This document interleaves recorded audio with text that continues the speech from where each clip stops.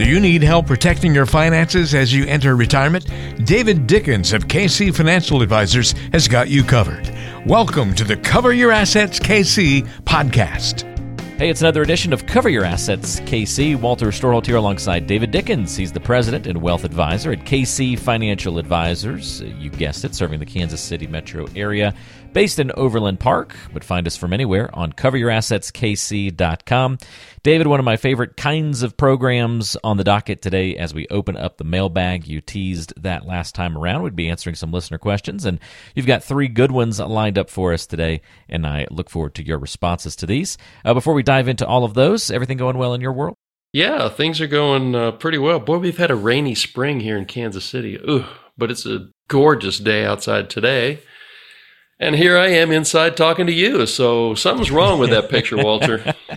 Well, it's supposed to be April showers bring May flowers, but it feels like that's been delayed a couple of weeks. And it's yeah, we kind of had an April drought, right? And then right. May we're getting washed away. It means June is just going to be absolutely gorgeous. You think? Or we're just going to skip the whole May flowers and pretty part and just jump straight to like the death of summer. We'll see. And where did you get your meteorological degree? The web forums online, message boards, and my own just being scared of thunderstorms as a youngster and forcing myself to learn about it. But perfect. That's no formal training. Yeah, that's all you need right there. That's right. I did have a distant cousin of my dad's was a meteorologist on TV, so I did get to sit with him one time on air, which was fun back in the day. Did you look at that big green screen that they have behind us? Yep, sure did. Yeah. And when I was the sports broadcaster in school, I was always buddy with the meteorologists that we quote unquote hired from the nearby college that actually had a meteorology department, and they would come to our college, which was very good in the media world, and we would teach them how to be take their sciencey weather stuff and actually do it on media. And I was buddy with all the weather folks because, the news anchors were stressing. They had to carry the whole show. The weather person and I just showed up for 2 minutes, blasted away, and walked away. So we kind of goofed off and had a good time. So very nice. In another life, I was probably a weatherman. You're not goofing off today, though. We're getting down to business. We are. Getting serious. We've got questions from Donna, Brett, and Tony. By the way, if you hear one of these questions and you're kind of like, I kind of have a question like that, I'd like to run something like that by David, you don't have to have your question featured on the show. You can reach out to David directly. I'll give you contact information later in the program, but you can find it right now if you want it in the description or the show notes section of today's program. So check that out if you want to get in touch. All right, let's get to our first question here from Donna. Donna says, my 82-year-old uncle died recently and left me his Roth IRA and one of his regular IRAs. I don't really need the money now, but am I required to take distributions annually? All right, so terrific question, Donna. Sorry about your uncle. Really nice that he thought enough of you to leave you some money, so that's pretty cool. It's not necessarily straightforward. The answers just keep getting more complicated with each new law that the Congress passes. So the straightforward is this. With the Roth that he left you, you don't have to take any distributions unless you want to, except that by the end of the 10th year after the year he died, you have to have cleaned that account out. You have to have liquidated it. So the tax-free ride used to last forever for your lifetime. But now, based on a law that was passed a couple of years ago, you have to clean that out by the end of the 10th year. So the free ride lasts for 10 years. With the IRA that he left you, since he was already taking required minimum distributions, he's 82, so I know he was taking required distributions. That means that you have to take required distributions out of this account. And you have to have it cleaned out by the end of the 10th year. So the IRS doesn't care how much you take out. You can take out as much of this as you want in any of those 10 years, but you have to take out a minimum amount because they want to apply some tax dollars to that. And that's if you Googled single life table for required distributions, you'll get a table that tells you what percentage of that account you have to take out based on your age. That percentage goes up each year. And at the end of the 10th year, it has to be down to zero balance. So again, congratulations on inheriting some money. That's pretty cool. And hopefully those two little explanations are helpful to you. Yeah, points you in the right direction there, Donna. And if you want to maybe get some help with just getting down to the bottom of those numbers more specifically, or have a one-on-one conversation with David, again, don't hesitate to reach out. That number to reach David, by the way, is 913-317-1414. 913-317-1414. All right, let's get to a question here from Brett. And Brett's got a good one. It says, I have 2 old 401k accounts from companies where I used to work, and one where I currently work. Are there good reasons to merge these accounts? And if so, how do I do it? So, Brett, I see this all the time. This is a super common, I'm going to call it a problem, but it's a super common situation to find yourself in. There's absolutely no problem in merging these accounts into one, and I would strongly suggest that you do so. I think it's a really good idea. If some of the contributions in the old 401ks were Roth contributions, then those would have to be kept separate when you merge these accounts. So there are benefits to merging them. For instance, it's going to be a lot easier to track your financial life if you don't have 2 or 3 or 4 of these little accounts hanging in there, but merging them allows ease of tracking, ease of investment, a more coordinated investment approach. And once you get to be 73, Brett, you're going to have a dramatically easier job of calculating your required minimum distributions. So how do you go about doing this?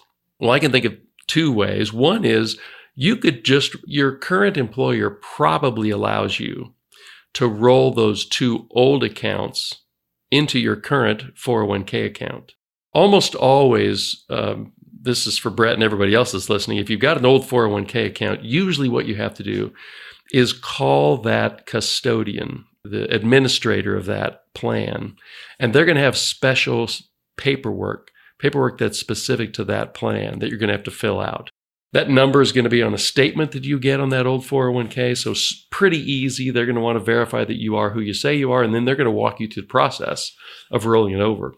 If you decide not to, I think there are good reasons to not roll that into your current 401k. What you can do is open up either you go to an advisor like me and have it managed by that advisor, or if you're a pretty good do-it-yourselfer, you would open an IRA account at like Schwab or Vanguard or Fidelity, someplace like that, and then the old 401k administrator would send a check, probably, could be a wire transfer or an ACH, but it's probably going to be a check that they're going to send to Schwab, Vanguard, Fidelity for your benefit, for a deposit into your brand shiny new IRA account. The reason that you would probably want to do that instead of rolling it over into your current employer's 401k is that with a self-directed or through an advisor, you're going to have access to individual stocks, low-cost exchange-traded funds and mutual funds, maybe individual bonds. Maybe you are in your 50s and you say, you know what, I'd like to get an annuity that I can let grow for 10 years until I retire and then start taking income off of that. Maybe you like to invest in crypto-related investments. Well, I'll guarantee you, I'm sure you can't do that in your current employer's 401k. So there are lots of good reasons to roll those up, merge them into a new account. And if it's not at your current employer, I think there are great reasons to do it in an IRA outside of your current employer. If we can help you with that, I don't even know where you live. Maybe you don't even live here. But if you need to find an advisor, this is a common practice for advisors to do. And if you're a good do-it-yourselfer, I'd strongly encourage you to merge those into a single account. Yeah, just cleaner, simpler, and a lot of those other benefits for you as well there, Brett. So hopefully, again, that points you in the right direction. And if you need help coordinating all of those things and putting it into context as well as your overall financial and retirement plan, don't hesitate to reach out to David Dickens once again. You can do that online, coveryourassetskc.com. And we've got a link for that in the description of today's show. All right, Tony will round us out here on the Mailbag edition of Cover Your Assets KC. Tony says, I read an article, David, about how inheriting a portfolio of stocks that don't pay a dividend can be similar to inheriting a Roth IRA. If that's true, how would that work? So, Tony, this is a really good question. I have mentioned in podcasts that there are ways to invest tax efficiently, and you don't really need a Roth or an IRA or a 401k to do that. And this is a perfect example. I did a little Google search and I might have found the exact article that you read. Either way, here's how that works. So everybody listening to this show knows that if you have a Roth, all the growth inside of that Roth, regardless of if it's stocks, bonds, or whatever, all the growth it grows tax-free. And when you take money out, of course, that's tax-free. The money you put in and the growth. And if somebody inherits your Roth, like for instance, Donna, our first question today, on the Roth that she inherited, she has to clean it out in 10 years, but there are no taxes on any of those distributions. So the article you read said, hey, if you don't have access to a Roth, or you've got way too much money to put into a Roth, is there an alternative? And yes, there is. So the idea here is that you would invest a big chunk of money. I'm going to use a $200,000 because I pre-calculated a few little numbers here. But let's say you had a $200,000 portfolio that you were convinced you were never going to touch and you wanted to leave it for inheritance to your 2 or 3 kids, for instance. You could invest that money into stocks or ETFs that either pay no dividend or a very low dividend. That doesn't mean they don't grow. That just means they don't pay dividends quarterly. So for instance, Berkshire Hathaway's, they have a policy of not paying dividends. They reinvest all the dividends into the company and go buy more companies and build shareholder value that way. But let's say you're like, well, how about the NASDAQ?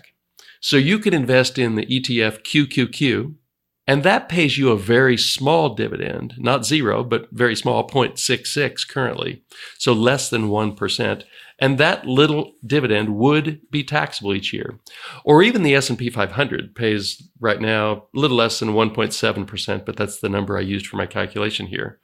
So either you invest in a portfolio of stocks that don't pay a dividend or that pay a very low dividend, and then you pay the little tax all along the way. The reason it works like a Roth is that when you die, whoever you name as your beneficiaries, let's say that this is a stock portfolio that you paid $100,000 for. And over the years, it's grown to $250,000 at your death. The people that inherit that account are going to inherit it. The IRS doesn't even get to look at what you paid for the stocks. All the IRS knows is that on your date of death, the account was worth $250,000. And that's now the value that your heirs have inherited, such that if they decide the very next day to sell those stocks, they're going to sell them for $250,000 and they're going to owe no tax on all of that growth that you had over the years, and you never paid taxes on it either. So that's where the article goes back and says, well, that's kind of like a Roth. And it's true, it is. The thing that's unlike a Roth is that if your heirs keep those stocks or ETFs for 6 months, 6 years, 12 years, however long they keep them, the growth that occurs between your date of death and when they sell their inherited share, that is a taxable event. And that's going to either be, I suppose it could be a loss, but let's just assume that the market keeps going up over that period of time. They're going to either have a short-term capital gain if they sell within a year of inheritance, or a long-term capital gain if they sell more than a year after inheritance. So there are a lot of really good similarities between a portfolio of non-dividend paying stocks and a Roth. And there's one key difference, and that happens after your date of death. I think it's a terrific idea. It's something that I think a lot of people don't pay enough attention to, which is you can have a taxable brokerage account that you pay incredibly little taxes on. For instance, on that $200,000, I have a $200,000 account, and if you're invested in the S&P 500 ETF, and it pays you a 1.7% dividend. That's $3,400 of dividend on a $200,000 account. And if your tax rate between federal and state is 25%, well, that's $850 a year in taxes on a $200,000 account that somebody is going to inherit tax-free. So even if you don't invest it in a totally non-dividend paying account, but something like the S&P 500, the cost that you have, Tony, until your date of death is pretty minimal from a tax standpoint. And the benefits to your heirs are dramatic in that they don't pay for any of the growth that you've achieved over your holding period. Great idea, Tony. Thanks for bringing it up. I never would have thought of putting that on a podcast, but that's really good. And hopefully that's helpful to a lot of our listeners. Yeah, sharp question. Interesting way of looking at the problem and comparing those two different avenues. So thanks, Tony, for enlightening us with that great question today, and appreciate your answers there, of course, David. If you've got a question for David that you'd like to feature on the show, perhaps in a future mailbag edition of the program, feel free to send it in to us. But you can also have these kinds of conversations and ask these kinds of questions with David one-on-one when you come into the office to work with the KC Financial Advisors team. If you'd like to set up that time to visit, you can do that by calling 913-317-1414. That's 913-317-1414, or go online to coveryourassetskc.com. That's coveryourassetskc.com. Have a conversation about what's important to you as you prepare for retirement and your financial future. Well, David, thank you so much for the help on this week's program. I know we're taking next week off as we kind of get ready for a little break from Memorial Day weekend, but then I'm sure you'll have lots of good stuff planned for us once we return. We'll work something up. I got Memorial Day weekend coming up, and my 3 handsome grandsons are going to be in town all next week. So instead of coming in here and chatting it up with you about a podcast, I'm going to spend a little extra time hanging with those boys. Yeah, just a little bit of hands full. Hey, take a microphone home with you and just do a podcast with the kids. Do like Kids and Money or something like that. Or maybe they're not quite old enough for that. Not quite. When they get a little older, maybe we can do some fun kids financial advice, money planning, something like that. I think there's an idea there. We'll workshop. We'll hold that in reserve. There you go. Well, thanks, David. Enjoy that time, and everybody enjoy your next week. And we'll talk to you again soon, right back here on Cover Your Assets, KC. Investment advisory services offered through ChangePath LLC, a registered investment advisor. ChangePath LLC and KC Financial Advisors are separate companies.